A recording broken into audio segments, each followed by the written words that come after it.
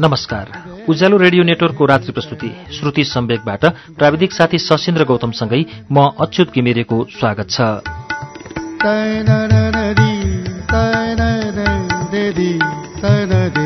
श्रुति सम्वेकको आजको श्रृङ्खलामा हामी सुबिन भट्टराईको उपन्यास सायाको अन्तिम श्रृङ्खला लिएर आइपुगेका छौं। गएको साता हामीले यसको 10औं श्रृङ्खला वाचन सुन्यौं र आज हामीले एक श्रृङ्खला पूरा पनि वाचन गर्ने पृष्ठहरू बाँकी छैनन्। जम्मा 6 पृष्ठ मात्रै बाँकी छ। यसको वाचन सुन्छौं र त्यसपछि सुबिन भट्टराई पनि आइसक्नु भएको छ कुराकानीको लागि। यसै उपन्यासबारे तपाईका जिज्ञासा र उहाँको लेखक जीवनबारे पनि कुराकानी गर्छौं। सुरुवातमा हामीले सायाको 11औं श्रृङ्खला वाचन गर्छौं। गएको साता 10औं श्रृङ्खलासम्म पुग्दा अतीतलाई सायाले काठमाडौँ बोलाएकी थिइन् र त्यसपछि एयरपोर्टबाट सिधै अतीतलाई लिएर आफ्नो घरमा पुगेकी छिन्। अतीत अलिकति नर्भस जस्तो भएका छन् र उनी बाथरूम बसेका छन्। हेरौं के हुन्छ आज 11औं तथा अन्तिम श्रृङ्खला वाचन सायाको। अब सुरु 219 पृष्ठबाट।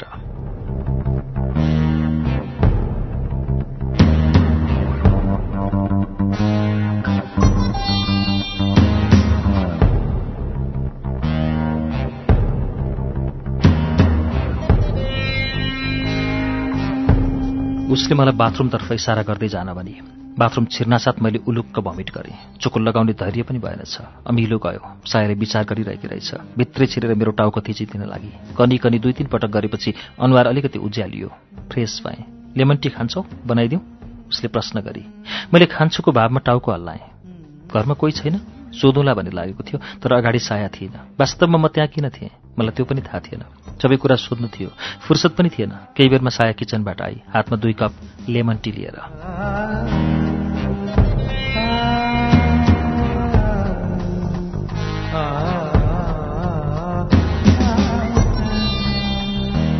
घरमा कोही छैन? मैले सोधेँ। हुनुहुन्छ, उसले भने। बाबा माथि बेडरुममा हुनुहुन्छ, आराम गरिरहनु भएको छ। मम्मी पनि माथि बाबासँगै हुनुहुन्छ। के भएको बाबालाई? दोस्रो प्रश्न। हार्ट एट्याक भएको थियो, बेड रेस्टमा हुनुहुन्छ। कहिले? यो पनि सोध्नु नै थियो। म ओस्लोमा हुँदा नै। चियाको कप टेबलमा राखेँ। मलाई मेरो अर्को प्रश्नको उत्तर पनि पाए चाहिँ लाग्यो। म ओस्लोदेखि सायाको बाउलाई हेर्न आएको रहेछु सायद।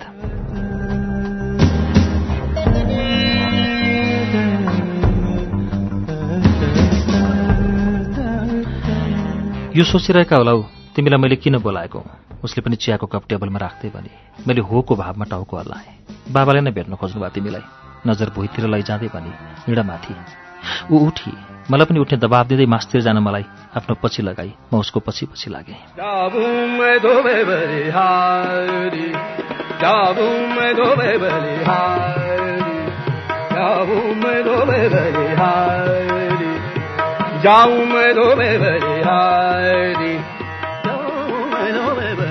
कोठामा दयामान खाटमा ब्ल्याङ्केट ओढेर ढल्किरहेका थिए। सायाकी आमा छेउमा सोफामा पल्टिरहेकी थिइन्। मलाई देख्नासाथ दुवैजना जरेकजुरुक गर्न लागे। आँखा जुत्ने बित्तिकै दुवैलाई पालैले नमस्ते गरे। सायाकी आमाले आफ्नो अघिल्तिरको सोफा देखाउँदै बस्न भनिन्। म निसङ्कोच बसेँ। धनगढीबाट पहिलोपल्ट दयामानलाई भेट्न आउँदाको स्थितिमा चाहिँ सोफा भाँचिएला कि भनेर सतर्क भई बस्न आएन। निकै हिम्मत पलाएछ।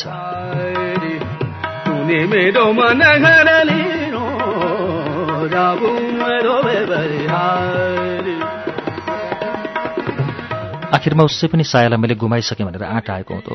बसिसकेपछि दयामान सुतिरहेको सिरानी उनकी श्रीमतीले अलिकति ठडाइदिइन्। दयामान झन् मजाले अडेस लागे। एकपल्ट मुसुक्क हाँसे। यसो भनौँ हाँस्ने प्रयास गरे, तर खुलेर हाँस्न सफल भएनन्। दारी बढेर लामा लामा भएका रहेछन्। निकै शिथिल देखिन्थे उनी। एकछिनसम्म दायाँ बायाँ हेरे। केही बोल्न खोजिरहेका थिए सायद। सुरु गर्न जानेनन्।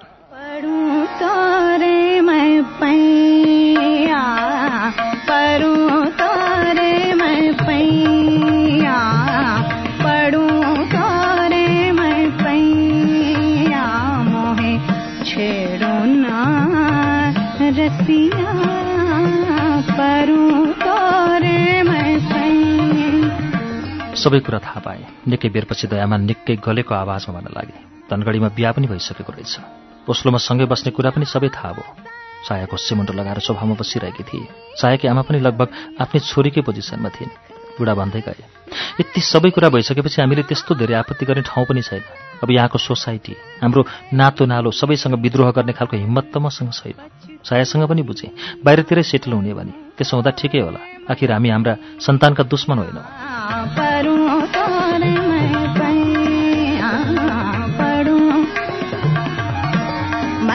बुढाले पानी खान खोजे। सायाकी आमाले थर्मसबाट बुढालाई पानी सारेर दिए। गिलासबाट बाफ उडिरहेको थियो। बुढाले 3 चोटि सुरुप्प पारेपछि भन्न थाले, बिहाको विधि चाहिँ पूरा भएको भए राम्रो हुन्थ्यो। यहाँ त सम्भव छैन। अब यस्तो अवस्थामा हामी फेरि उता आउन सम्भव भएन। एउटा मन्दिरमा गएर कम्तीमा आवश्यक विधि चाहिँ पुर्याउनु भयो भने हामीलाई शान्ति मिल्ने थियो। म बुढाका कुरा चुपचाप सुनिरहेको थिएँ। प्रतिक्रिया के दिने केही सुझिरहेको थिएन।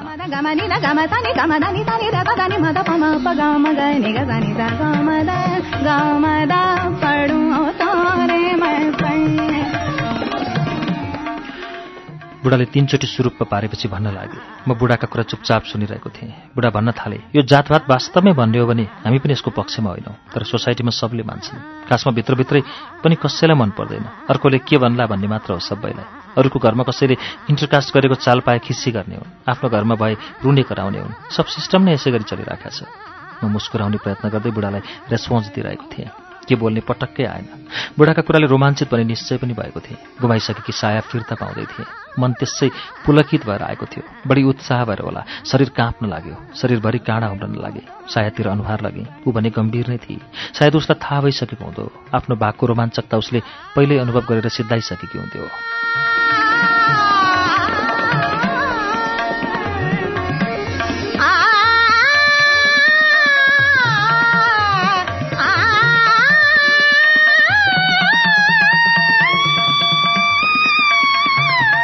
एउटा काम चाहिँ गर्न अनुरोध गर्छु, मिल्छ भने मात्र भन्नुहोला। बुढाले मलाई के हराउन लागेको नि खाटमा एकपल्ट सिरानी मिलाउँदै भने। हजुर, मैले पनि सोफामा आफ्नो जिउ मिलाउँदै भने। एकचोटि मिल्छ भने तपाईँको बुबाबामासँग भेट गराइदिनु होला। हामी अभिभावकहरूले पनि एक आपसमा चिनिन जरुरी छ। मैले हुन्छ भने। बुढाका भन्ने कुरा सकिए। मलाई सायाले आफ्नो रुममा लिएर गई, बुढाबुढीकै आदेश अनुसार।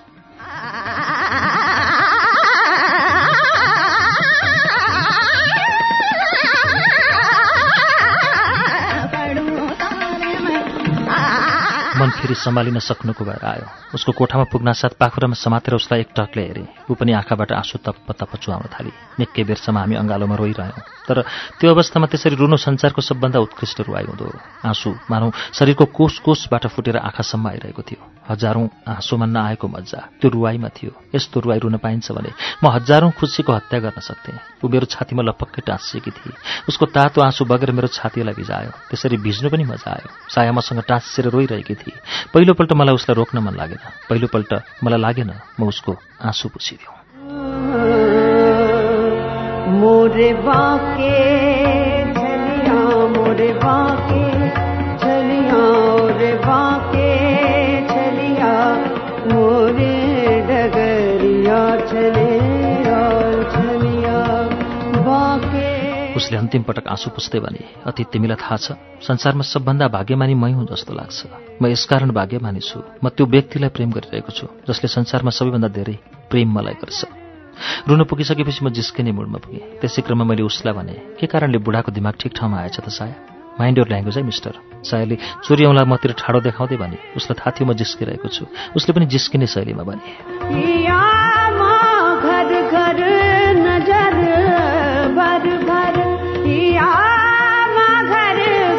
बस तो है देखो दिने रैन रे सोवरिया मोहे बाके छलिया मोरे बाके छलिया मोरे बाके छलिया मोरे डगरिया चलिया।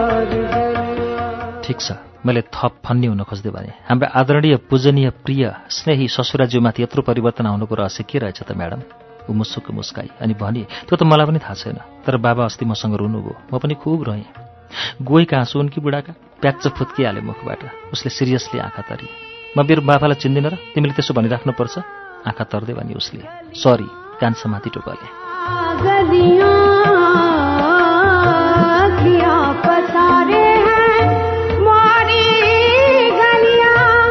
जागी है रतियाँ बाकी है बतियाँ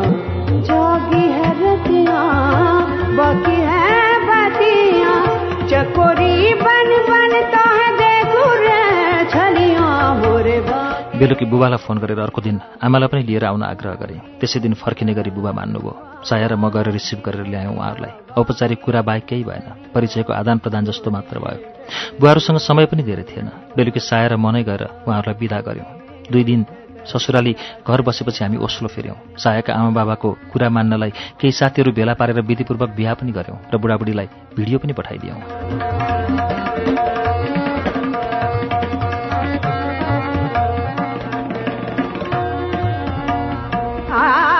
र यसरी साया मेरी सामाजिक पत्नी बनी।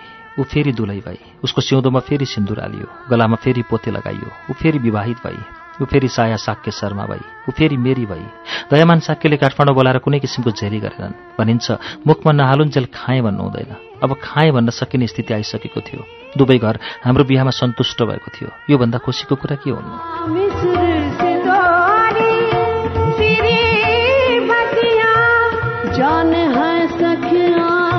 जरे मोरी सखियां जान है सखियां जरे मोसे सखियां अंजुरी भर भरता पियो रे छलियां मोरे बाके। मैले फेसबुकमा लेखिदिएँ, अतीत शर्मा इज म्यारिड टु साया साक्य, फिलिङ ह्याप्पी। सायाले पनि रिलेसनसिप स्ट्याटस चेन्ज गरी निच्च दाँत देखाएको स्माइली सहित, अनि दुवैले आफ्ना प्रोफाइल पिक्चर पनि चेन्ज गर्यो।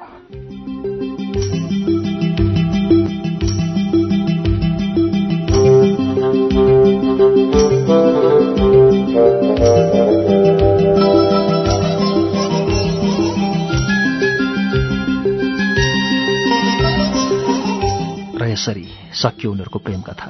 अतीत आउँदा सुरुमा एक्लै आएको थियो। ऊ एक्लै आएको देखेर मैले सोधिहालेँ, साया खोइ? ऊ पनि तपाईँसँग भेट गर्न हिजोदेखि उत्साही थिए। अतीतले भन्यो, काममा गएकी छे, तपाईँलाई भेट्न मन छ भन्दै थिए।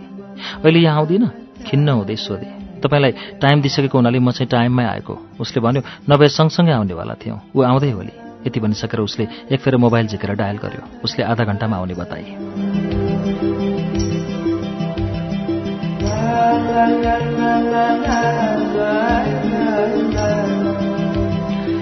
हामीले एक कप कफी र एक कप हट लेमन पनि खान पायौँ। चुरोटलाई पनि हामीले कफी र हट लेमनको कम्पनीबाट छुटाएनौँ। आधा घण्टामा साया पनि आई। साया पहिलेभन्दा अलिकति दुब्लाएर होला, अलिक अग्ली देखिए। ऊ मलाई देख्नासाथ परैबाट आफ्ना सेता दाँत देखाउँदै आई। बस्दै गर्दा उसलाई जिस्काएँ, के हो, 0 फिगर बनाउने लहर चल्यो कि के हो तिमीलाई? खुब उसको यस्तो उत्तर आयो। अब अर्कोचोटि भेट्नुभयो भने मोटाएर ढोइ बनेको देख्नु होला। किन त्यस्तो, केही स्पेसल छ र? प्रेग्नेन्ट छे, अतीतले मेरो कानमा सुटुक्क भन्यो। एक फेर हाँस्यौँ।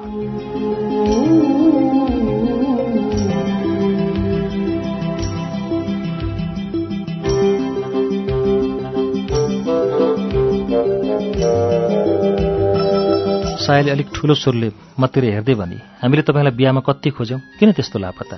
मैले आफू लापता हुनुको जवाफ दिएँ। त्यसपछि मात्र उनीहरूले आफ्नो कथाको थालनी गरे। मेरो नै हट थियो, सायाका सामान्य मात्र सबै कुरा सुन्ने। त्यसो भए मात्र कथा सम्पूर्ण एकतर्फी हुने छैन। यसको अर्को प्रमुख कारण के पनि थियो भने दुवैजनासँग बसेर सुन्नुको मजा नै अर्कै थियो। करिब 2 घण्टाको बसाइपछि हामीले छुटिनुपर्ने आवश्यकता बन्यो। निस्कँदै गर्दा सायाले मलाई जिस्क्याउने हेतुले भनी, अनि राइटर साहेब, हाम्रो लभ स्टोरी त जम्मै सुन्नुभयो, यहाँको लभ स्टोरी चाहिँ कहिले सुन्न पाइन्छ? अतीत पनि मुसुक्क हाँस्यो।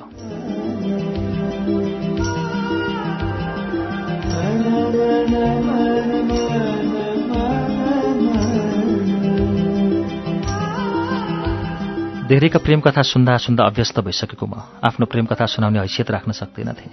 म प्रेममा थिइनँ। प्रेम गर्नु र प्रेमका कुरा लेख्नु फरक फरक अनुभव रहेछन्। साँच्चैकै घिउ खानु र घिउ खाएको हात सुँग्नु जस्तै। जवाफमा केही भन्नु थियो। मैले भने, सुनाउला नि कुनै दिन, सम्भवतः अर्को पटक भेट हुँदा।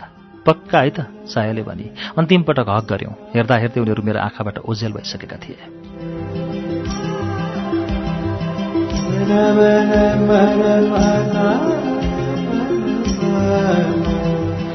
धेरैका प्रेम कथा सुनियो, केहीका लेखियो। सबै आफ्ना प्रेम कथालाई खतरा भन्छन्। मलाई लाग्थ्यो सबै प्रेम कथा खतरा होइन, प्रेम आफैमा खतरा कुरा हो।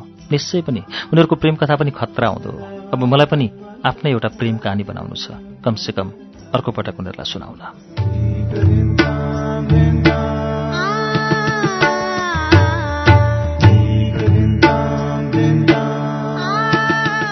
सायाको 11 श्रृङ्खला लामो वाचन 227औं पृष्ठमा आएर अब पूरा भएको छ। अब पालो यसका लेखक सुबिन भट्टराईसँग कुराकानी गर्ने। एकछिनमा हामी कुराकानी ल्याउँछौँ। उज्यालो सुन्दै गर्नुहोला।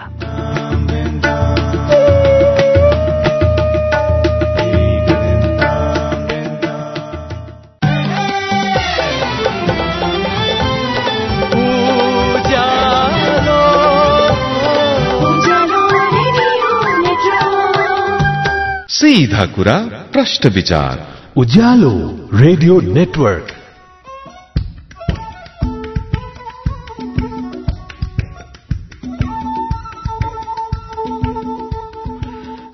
कार्यक्रम श्रुति सम्वेकमा तपाईंलाई फेरि स्वागत छ। श्रुति सम्वेक तपाईं अहिले उज्यालो रेडियो नेटवर्क काठमाडौँसँगै देशभरिका विभिन्न एफएम स्टेशनहरूबाट एकैसाथ सुनिरहनु भएको छ। श्रुति सम्वेकमा हामी सुबिन भट्टराईको उपन्यास सायाको वाचन पूरा गरिसकेर सायाका लेखक सुबिन भट्टराईसँगै आइपुगेका छौं।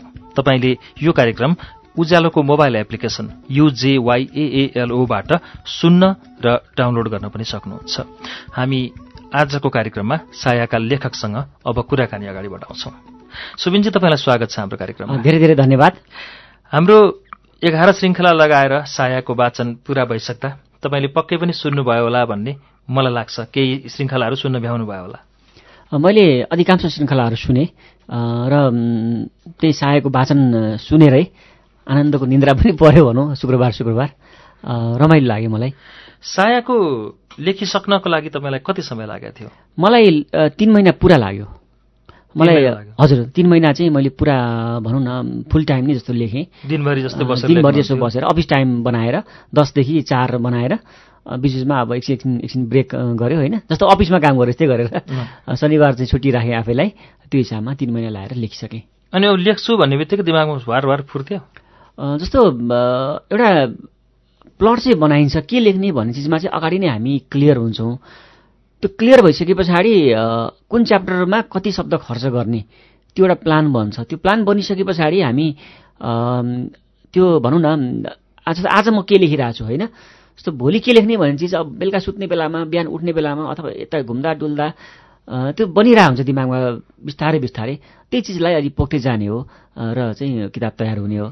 समरलभ लेखिरहँदाखेरि म पछि साया पनि लेख्नुपर्छ भन्ने ठाउँ छोड्नु भएको थियो कि? मैले ठाउँ छोडेकै होइन। मैले समरलभ एउटा कम्प्लिट किताब भनेर लेखेको। त्यो किताबको इन्डिङ चाहिँ अब मैले पढेका लभ स्टोरीहरूमा प्राय कि ह्याप्पी इन्डिङ हुन्छ कि ट्रेजिक इन्डिङ हुन्छ। मलाई दुवै इन्डिङ गर्न मन लागेन। समरलभ न ह्याप्पी थियो न ट्रेजिक, काइन्ड अफ ट्रेजिक चाहिँ थियो तर ह्याप्पी त भन्नै मिलेन होइन। तर मैले चाहिँ ओपन इन्डिङ भनेर राख्न खोजेको थिएँ। त्यो ओपन इन्डिङ नै अब पाठकहरूलाई कौतूहल त्यसले चाहिँ बढिदियो। त्यसले गर्दा नै पाठकहरूले चाहिँ यसको भाग 2 निकाल्नुपर्छ भन्ने आग्रह गर्नुभयो र मैले सायासम्मको यात्रा तयार गर्नु पर्यो। समरलभभन्दा अगाडि फर्किँदा तपाईँको कथा कि पात्र भन्ने कथा सङ्ग्रह पनि छ। त्यति बेला लेख्दैदेखिबाट म यस्तो बनाउन सक्छु, म यहाँसम्म पुग्छु भन्ने भिजन लिएर सुरु गर्नु भएको थियो? थिएन। यत्रो भिजन त कहाँ लिन सक्नु। यो जुन ठाउँमा आइपुगेँ त्यो ठाउँको बारेमा कल्पना पनि म गर्न सक्ने अवस्था त्यो बेलामा थिएन। त्यो बेलामा खालि एउटा किताब चाहिँ मैले निकाल्नुपर्छ, एउटा चाहिँ ननिकाली त म मर्दिनँ भन्ने लागेको थियो र एउटा कथा कि पात्र कथा सङ्ग्रह मैले निकालेँ। त्यो निकालिसके पछाडि त्यसको रेस्पोन्सले गर्दाखेरि नेपालमा एउटा युथहरूलाई राम्रो लाग्ने खालको अथवा युथहरूलाई एट्र्याक्ट गर्ने खालको किताबको खाँचो छ भन्ने मलाई पर्यो। त्यसको आधारमा मलाई चाहिँ समरलभ भन्ने किताबको थिम आयो र मैले लेखेँ र मैले सोचे भन्दा पनि धेरै त्यो चाहिँ किताबले काम गर्यो। विक्रम सम्वत 2020बाट नेपालको साहित्य अथवा अझ विशेष आख्यान उपन्यासका पाटाहरू चाहिँ छर्लङ्ग हुँदै एकदमै एउटा धार बनाएर आएका थिए। 2050-60 को दशकमा आइसकेपछि फेरि यो हाम्रो धार अलिकति फरक बाटोबाट हिँडेको थियो। त्यसभन्दा पनि भिन्न धारमा तपाईँले लेख्नु भएको छ। यसरी धार स्वाट्टै परिवर्तन गर्दाखेरि पनि तपाईँले फ्यान फ्लो चाहिँ पाउनु भएको छ। तपाईँलाई डर लागेन? मलाई डर लागेन। मलाई डर किन लागेन भने मैले चाहिँ नि त्यो किताबबाट त ठुलो आशा राखेर अथवा चाहिँ नि यसले त ठुलो देशमा यो देशमा चाहिँ नि सबैले पढ्छन्, यत्रो ठुलो हिट हुन्छ भन्ने चिज त्यो राखेको भए चाहिँ त्यसले अप्ठ्यारो हुन्थ्यो। किनभने मान्छेलाई चाहिँ नि धेरै आशा गर्दाखेरि र नपाउँदाखेरि चाहिँ त्यसले चाहिँ एकदम दुःख दिन्छ, मान्छेलाई पीडा हुन्छ। मैले त्यत्रो धेरै आशा राखेको। तर मैले समरलभ लेखिरहँदाखेरि मलाई के चाहिँ लागेको थियो भने यो किताबले एउटा तहल्का चाहिँ मचाउँछ, एक किसिमले एउटा हुइम चाहिँ लिएर आउँछ। देशमा चाहिँ नि अलिक पढ्ने मान्छेहरू चाहिँ बढ्छन्, किताबलाई एप्रिसिएसन एकदम मिल्छ भन्ने चाहिँ मलाई लागेको थियो। तर लेभल त्यसको कतिसम्म जान्छ भन्ने चाहिँ मैले जस्तो अहिले गएँ नि त्यो हिसाबको चाहिँ मैले कल्पना कहिले पनि गरिनँ। फ्यान फ्लो राम्रो भइदियो होइन? हजुर, फ्यान फ्लो राम्रो भयो।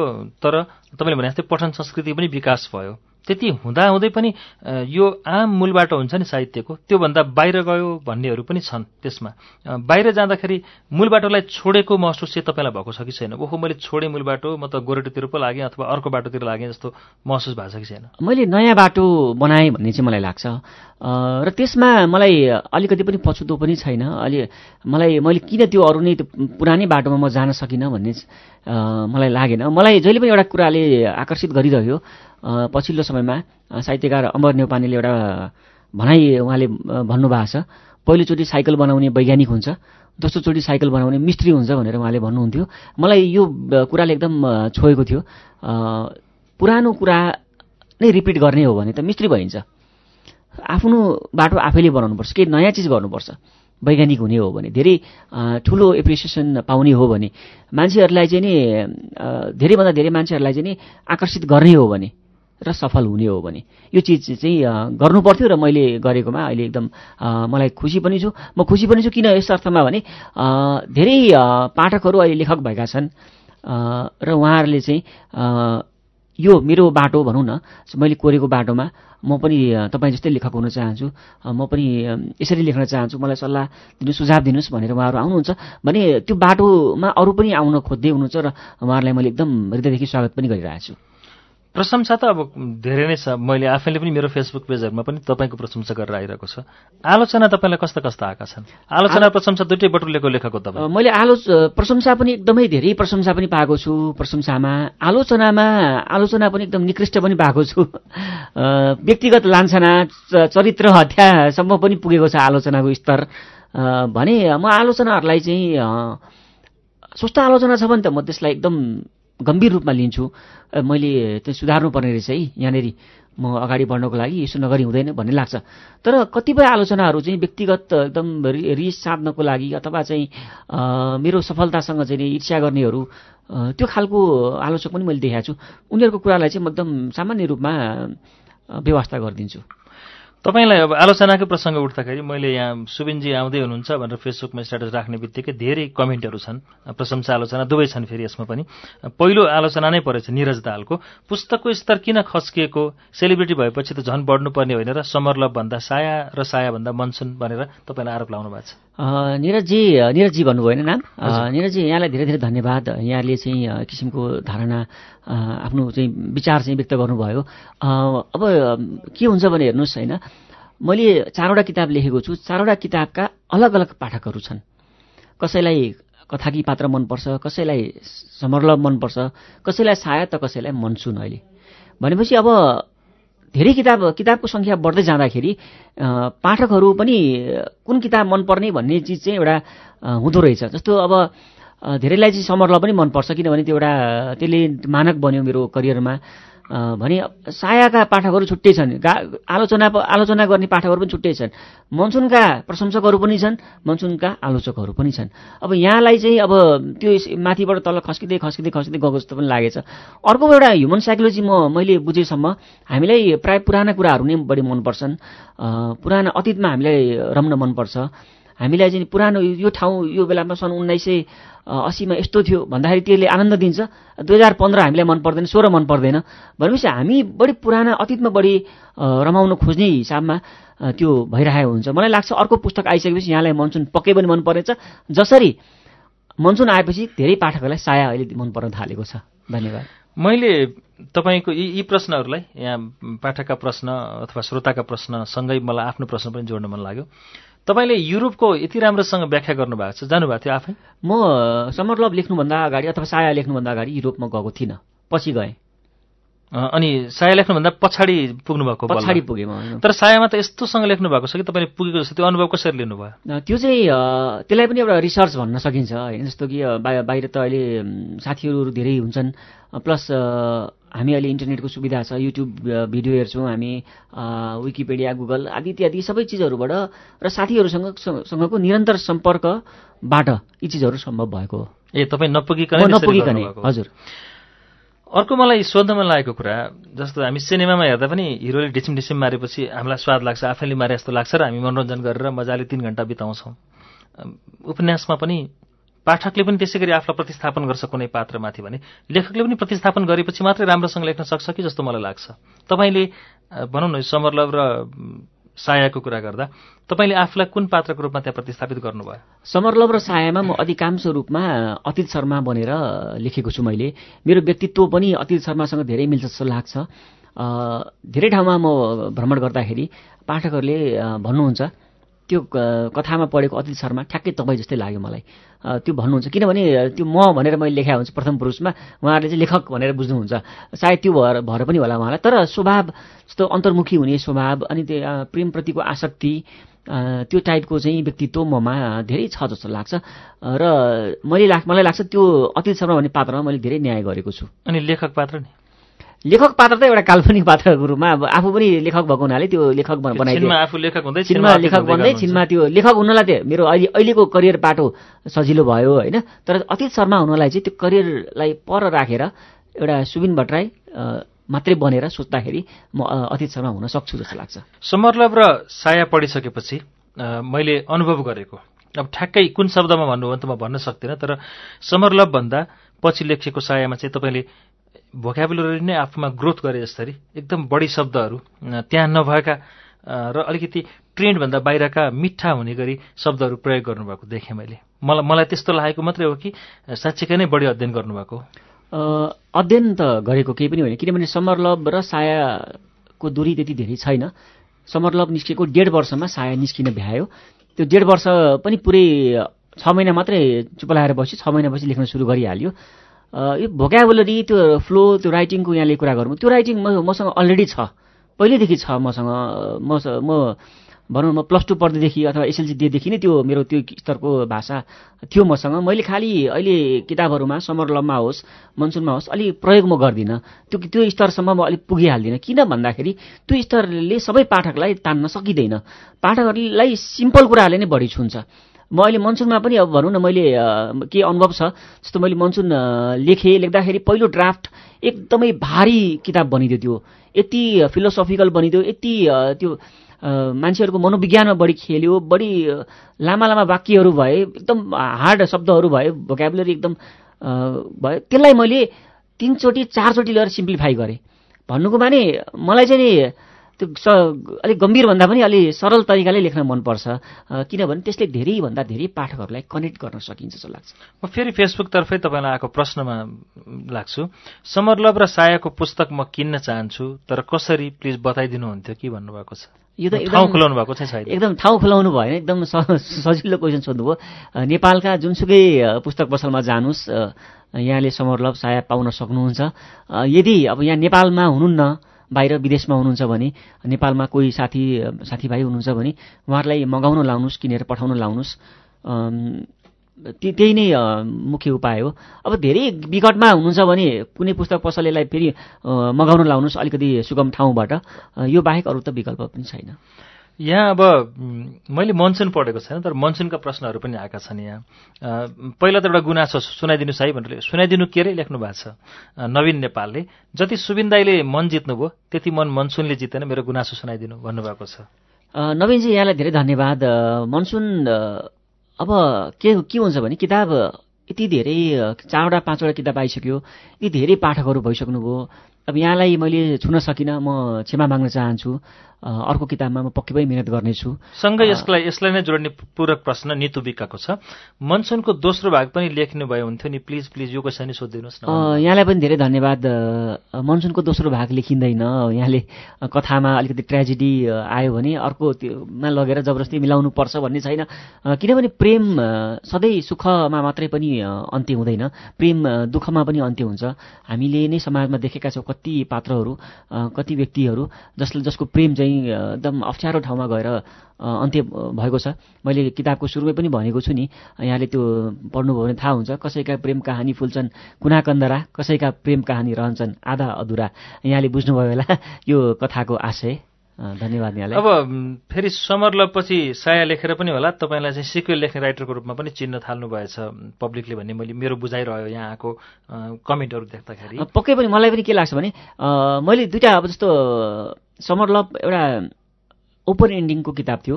तर मनसुन ओपन एन्डिङ छैन। यहाँले यसलाई के स्पष्ट गरौँ भने मनसुन ट्रेजेडीमा बितेको छ, समर लभ अलिकति खुल्दुलीमय उसमा बितेको थियो भने मनसुनको कथा त सकिसक्यो। अब पाठकहरूले के चाहिरहनु भएको छ भने त्यहाँ फेरि अब त्यो मनसुन भन्ने पात्रका अर्को आयाम मैले केलाइदिएर अनि लास्टमा गएर त्यो सुभान भन्ने पात्रसँग मिलाइदिउँ, पाठकहरूको यो आशय चाहिँ रहेको छ। अब यो त सधैँभरि सम्भव हुँदैन, किनभने सिक्वलमा एउटा लिमिटेसन्सहरू हुन्छ र किताब त्यति सुन्दर नहुन पनि सक्छ जस्तो लाग्छ मलाई। यी सामान्य कुरा सबैले तपाईँलाई धेरै पत्रकारले सोद्धा हुन्, पत्रिकाहरूमा रेडियो टिभीमा नि आइसकेको होला। मलाई अलिकति फरक खालको प्रश्न हुन्छ कि जस्तो लाग्यो यो सोद्धाखेरि। मनसुन लेखिसक्दा अथवा आइसक्दा त तपाईँ एउटा लेखनमा एउटा नाम लिइसक्नु भएको थियो, तर समरलभ आउँदाखेरि यद्यपि त्यो अगाडिको कथा सङ्ग्रह आइसके पनि त्यति पपुलर भइसक्नु भएको थिएन। त्यो बेलामा समरलभ लेखिसकेपछि तपाईँले फर्स्टमा लिएर गएर कसलाई सुनाउनु भयो? समरलभ प्रतिक्रिया कस्तो पाउनु भयो? प्रकाशकलाई सुनाउनु भयो कि आफ्नो वरपरको कसैलाई सुनाउनु भयो? प्रकाशक माझमा धेरै पछि पुग्यो त्यो किताब। प्रकाशकमा पुग्नुभन्दा अगाडि त्यो किताब मेरै भाइहरू नै थिए होइन, साथीभाइहरू थिए, उनीहरूलाई नै मैले सुनाएँ। जस्तो मैले नर्वेका प्रसङ्गहरू जो मित्रबाट मैले लिएको थिएँ, भनौँ न नर्वेको ठाउँको बारेमा मैले जसरी लेख्न सफल भएँ, त्यो चाहिँ नर्वेमै बस्ने मेरा मित्रहरू थिए, उनीहरूले गर्दाखेरि सम्भव भएको थियो। अभियसली पाण्डुलिपि चाहिँ उनीहरूलाई पढाउन एकदम जरुरी थियो, उनीहरूलाई पढाएँ। अनि भाइहरू थिए उनीहरूलाई पढाएँ र एकदमै राम्रो रेस्पोन्स आयो। रातभरि निन्द्रा लागेन भन्ने टाइपको नै कमेन्ट उहाँहरूले साथीहरूले भाइहरूले गरे। त्यो चिज चाहिँ एकदम उत्साहजनक थियो। त्यसपछि तपाईँ प्रकाशकमा गइयो। प्रकाशकमा गइएको कथा अर्कै छ फेरि। र प्रकाशकले पनि पढेर राति 11-12 बजी मलाई एसएमएस गर्नुभएको थियो, यो किताब चाहिँ एकदम पढेर सिध्याएँ मैले, राम्रो लाग्यो भन्ने टाइपको मेसेज उहाँले गर्नुभयो। एकदम हतपत किताबहरू एक्सेप्टै नगर्ने प्रकाशकले किताब मेरो पहिलो किताबै पढेर एकदम दोस्रो किताब भनौँ न पढेर एकदम एप्रिसिएट गर्नुभयो। त्यो चिज आफैमा एउटा उत्साहजनक अवस्था। त्यसपछि तपाईँलाई अनि कस्तो भयो? त्यसपछि एकदम जोस आयो मलाई। एकदम त्यो चाहिँ मलाई लागेको थियो भने यो किताबले म्याक्सिममको मन जित्छ। मन नजित्नेलाई त अब जतिसुकै जे लेखे पनि कसैको त मन जित्नै सकिँदैन, कसैको मनै त्यति कठोर हुन्छ होइन, तर म्याक्सिममको मन जित्छ भन्नेमा चाहिँ म विश्वस्त थिएँ। अब आजभोलि लेख्दाखेरि चाहिँ तपाईँ के सोचेर लेख्नुहुन्छ? आजभोलि चाहिँ अलिकति अब के रहेछ भने नि पाठकहरू धेरै भएपछि अलिकति प्रेसर हुँदो रहेछ। त्यति बेला मेरा पाठकहरू नै समरलभ लेख्ने बेला मेरा पाठकहरू खासै थिएनन्। कथाकी पात्रमा कति नै पाठक थिए होइन, तर एकदम निर्बन्ध भएर लेखियो। अब चाहिँ के हुन्छ भने मेरो त अब लाखको सङ्ख्यामा पाठकहरू हुनुहुन्छ, लाखौँको सङ्ख्यामा, भने मेरो पाठकहरूलाई यस्तो चिज मनपर्छ है, मेरो पाठकहरूलाई यस्तो चिज मन पर्दैन है भनेर म एकदम सिलेक्टिभ राइटिङमा लागेको छु अहिले। कृष्ण आचार्यले तपाईँलाई सोध्नु भएको छ, यो सोध्नु कि यति मिठो शब्द कसरी सोच्नुहुन्छ? अब कृष्णजीलाई धेरै धेरै धन्यवाद होइन, यहाँले चाहिँ मेरो लेखाइलाई एकदम मिठो भनिदिनु भयो। यो चाहिँ नेचुरली आएको चिज हो जस्तो लाग्छ मलाई। मैले त्यति धेरै मिहिनेत गरेर साहित्यको अध्ययन गरेर साहित्यको ब्याकग्राउन्डबाट आएको मान्छे पनि होइन। म साइन्स पढेको, साइन्सको विद्यार्थी। मैले साहित्य पढ्नै पाइनँ कहिले पनि मेरो युनिभर्सिटी लेभलसम्म हुँदाखेरि। अलिअलि चाहिँ बाल्यकालमा छिटफुट किताबहरू बाहेक यो चाहिँ निरन्तर अध्ययन हुनुपर्छ, मिहिनेत गर्नुपर्छ आफूले। कतिपय अवस्थामा लकले पनि काम गर्छ, तपाईँले घुम्नुपर्छ, मान्छे चिन्नुपर्छ, समाज चिन्नुपर्छ। यो चिजहरूले तपाईँभित्रको लेखकलाई निखार्छ। अब यो धेरैको जिज्ञासा पनि होला, बिरानो सरोज नामबाट सोध्नु भएको छ, आजभोलि कता व्यस्त हुनुहुन्छ? अब नयाँ पुस्तक कहिलेसम्म पढ्न पाउँछौँ भनेर लेख्नु भएको छ। अहिले त यो मनसुनकै अब स्याहार सुसार गरिरहेको छु अहिले, 2 महिना भयो होइन। यसलाई नै अलिकति प्रवर्धन गर्नेतिर लागिरहेको छु। नयाँ कथा पनि सोचिरहेको छु साइडमा, तर अनेक कथाहरू दिमागमा आउँछन् जान्छन्। मलाई आफैलाई पहिला टच गर्नु पऱ्यो, छुनु पऱ्यो। मलाई जबसम्म कुनै कथाले मलाई छुँदैन त्यो कथा म लेख्दिनँ। यहाँहरूसँग पनि सम्पूर्ण पाठकहरूलाई म यो यहाँबाट अनुरोध गर्न चाहन्छु, यहाँहरूसँग पनि केही कथाहरू छन् भने कृपया मसँग सम्पर्क राख्न सक्नुहुन्छ। मलाई छोयो भने म यहाँको कथाहरू पनि किन नलेखौँ त? प्रेमकै हो अब लेख्ने? प्रेम त हुनुपर्छ जस्तो लाग्छ मलाई, किनभने पाठकहरूको अपेक्षा अघि पनि मैले भने नि, मेरा पाठकहरूलाई के मनपर्छ र के मन पर्दैन त्यो रुचि चाहिँ मैले पहिल ल्याएर त्यसै अनुसारले काम गर्नुपर्ने हुनसक्छ। प्रेम हुन्छ जस्तो लाग्छ मलाई चाहिँ आगामी किताबमा, कम्तीमा अब आउने किताबमा चाहिँ। हुन त मलाई प्राय इफ क्वेसन सोध्न मन लाग्दैन, तर आज सोध्नु लाग्यो सुबिनजी। तपाईँ फुल टाइम लेखक हो, यो नहुनु भएको भए के हुनुहुन्थ्यो? अथवा समरलभ हिट नभए भए के गर्नुहुन्थ्यो? यो नभएको भए म एउटा इन्भाइरोमेन्टल साइन्समा मास्टर्स डिग्री गरेको विद्यार्थी थिएँ। म सायद नेपालमा त मैले अनगिन्ती ठाउँहरूमा आवेदन दिँदा पनि मलाई इन्टरभ्यूको लायक पनि सम्झेन धेरै सङ्घ संस्थाहरूले। म कतै कुनै अरू नै देशमा चाहिँ म सेटल भइसकेका हुन्थ्यो होला जस्तो लाग्छ। तपाईँको घरको परिवार तपाईँले यो पेसा रोजेर सन्तुष्ट हुनुहुन्छ त? बुवा आमा बुवा आमाहरूको हकमा चाहिँ एकदम टाइम लाग्ने रहेछ। अहिले राम्रो भइरहेछ भनौँ न। पहिला चाहिँ लेखेर पनि हुन्छ भन्ने टाइपको कुराहरू आउँथे। उहाँहरूले चाहिँ नि 1-2 वर्ष अगाडिसम्म पनि लोकसेवा लडे हुन्थ्यो, फलान ठाउँमा चाहिँ फर्म भरे हुन्थ्यो भन्ने चाहिँ गर्नुहुन्थ्यो भने अहिले मलाई लाग्छ उहाँहरू एकदम सन्तुष्ट हुनुहुन्छ। अहिले उहाँहरूले त्यो किसिमको कुराहरू मसँग गर्नुहुन्न। तर भविष्यमा चाहिँ अब रिटायर भएर पेन्सन आउने कुराहरू पनि चाहिँ त्यो कुरा गर्नुहुन्छ होइन। अब यो पेसामा त रिटायर भएर पेन्सन आउने भन्ने त हुँदैन। तर किताबहरूको रोयल्टीले चाहिँ एकदम कालान्तरसम्म चाहिँ पुगिरहेको छ भन्ने एउटा सोच उहाँहरूले बुझिसक्नु भएको छ। परिवारको कुरालाई ल हामीले एकछिन बिर्स्यौँ होइन, जेनेरेसन ग्यापले गर्दा पनि त्यो भयो होला। तपाईँ आफूलाई चाहिँ पुगिरहेको छ त यसले? मलाई मजाले पुगिरहेछ। अब मान्छेको सन्तुष्टि कतिसम्म हुन्छ भन्ने चिजले यो चाहिँ निर्भर रहन्छ होइन। अब आवश्यकताहरू, इच्छाहरू, महत्त्वाकांक्षाहरू त कहिले पनि पुरा हुँदैन मान्छेको। एउटा पुरा भयो अर्को आउँछ, अर्को पुरा भयो अर्को आउँछ। तर आजको मितिसम्म चाहिँ म सन्तुष्ट छु। मेरो महत्त्वाकांक्षाका धेरै पनि छैन। सामान्य जीविकोपार्जन गर्नको लागि लेखनले मलाई दिएकै छ जस्तो लाग्छ। ठ्याक्कै त तपाईँले अहिले भन्न दिमागमा छैन मेरो अर्को प्लटमा अहिले मनसुन नै सुमसुमाएर बसिया छु भन्नुभयो। तपाईँ बढीमा कति समयमा तपाईँ अर्को किताब पढ्न पाउँछन् होला त पाठकले? मैले पाठकहरूलाई चाहिँ अर्को साल भनेको छु होइन। अर्को साल भनेको यो अहिले 73 साल हो। मलाई लाग्छ 74 भित्रमा चाहिँ पाठकहरूको हातमा मेरो किताब पुगिसक्छ। त्यतिको ग्यापमा हुँदो रहेछ? त्यतिको ग्याप 1.5 वर्ष चाहन्छु मलाई लाग्छ एउटा किताब फुर्नुपर्छ। मुड चाहिन्छ? मुड चाहिन्छ मलाई, मुड एकदम चाहिन्छ। तर दिमागमा पहिला कथाको प्लट आइसकेको छ भने चाहिँ मैले अघि पनि भने नि, मैले 3 महिना चाहिँ ढोका थुनेर बसेँ भने एउटा पाण्डुलिपि लिएर म निस्किन्छु। अब लगभग हामी अन्त्यतिर छौँ सुबिनजी। यो तपाईँसँगको कुराकानी सुनिसकेपछि अथवा यो 10 भागदेखिबाट पालो कुरेर साया सुनिसक्नु भएको कति साथीहरूले चाहिँ यो सकिसकेपछि तपाईँसँग सम्पर्क गर्न खोज्नुभयो भने मलाई यहाँ अहिले कार्यक्रम चल्दै पनि कति फेसबुक र ट्विटरमा प्रतिक्रिया आइरहेको छन् तपाईँलाई कसरी भेट्न सकिन्छ भनेर। तपाईँलाई भेट्न वा सम्पर्क गर्न के गर्नु पर्यो? म चाहिँ बढीभन्दा बढी सोसियल मिडिया चलाउँछु र त्यसबाट मैले सक्दो जवाफ दिइरहेको हुन्छु पाठकहरूलाई। मलाई फेसबुकमा यहाँले खोज्न सक्नुहुन्छ सुबिन भट्टराई, स्पेलिङ सहित भन्नुहोस्। SUBINBHATTARAI। फेसबुकमा सुबिन भट्टराई भनेर सर्च गर्नुभयो भने मेरो पेज आउँछ। त्यो पेजमा यहाँले मेरो प्रोफाइल पिक्चर र मनसुनको कभर देख्नुहुन्छ पक्कै पनि। त्यो पेजमा म उपलब्ध छु। ट्विटरमा मलाई खोज्न चाहनुहुन्छ भने सुबिन भट्टराई 1 मेरो ह्यान्डल, स्पेलिङ सुन्नुहोला SUBINBHATTARAI 1 मेरो ट्विटर ह्यान्डल। र म इन्स्टाग्राममा पनि एकदम एक्टिभली छु।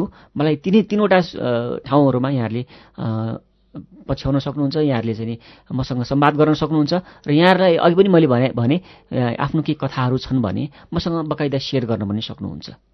हस् सुबिनजी, हामीलाई साया पनि वाचन गर्नको लागि तपाईँले अनुमति दिनुभयो र हामीले 11 श्रृङ्खला लाएर वाचन गऱ्यौँ। आज आएर तपाईँले आफ्ना कुरा, हाम्रा जिज्ञासाहरू पुरा गरिदिनु भयो। धेरै धेरै धन्यवाद तपाईँलाई। धन्यवाद यहाँलाई पनि धेरै धेरै धन्यवाद। श्रुति सम्वेकसँग एकदम पुरानो साइनो गाँसिया जस्तो लाग्छ मलाई पनि। समरलभदेखि नै समरलभ र श्रुति सम्वेक अथवा साया र श्रुति सम्वेक एउटा किसिमले पर्याय जस्तो लाग्न थालिसक्यो मलाई पनि। आशा छ अब भविष्यमा मनसुन पनि यही कार्यक्रम मार्फत पाठकहरू माझ पुग्नेछ। धन्यवाद।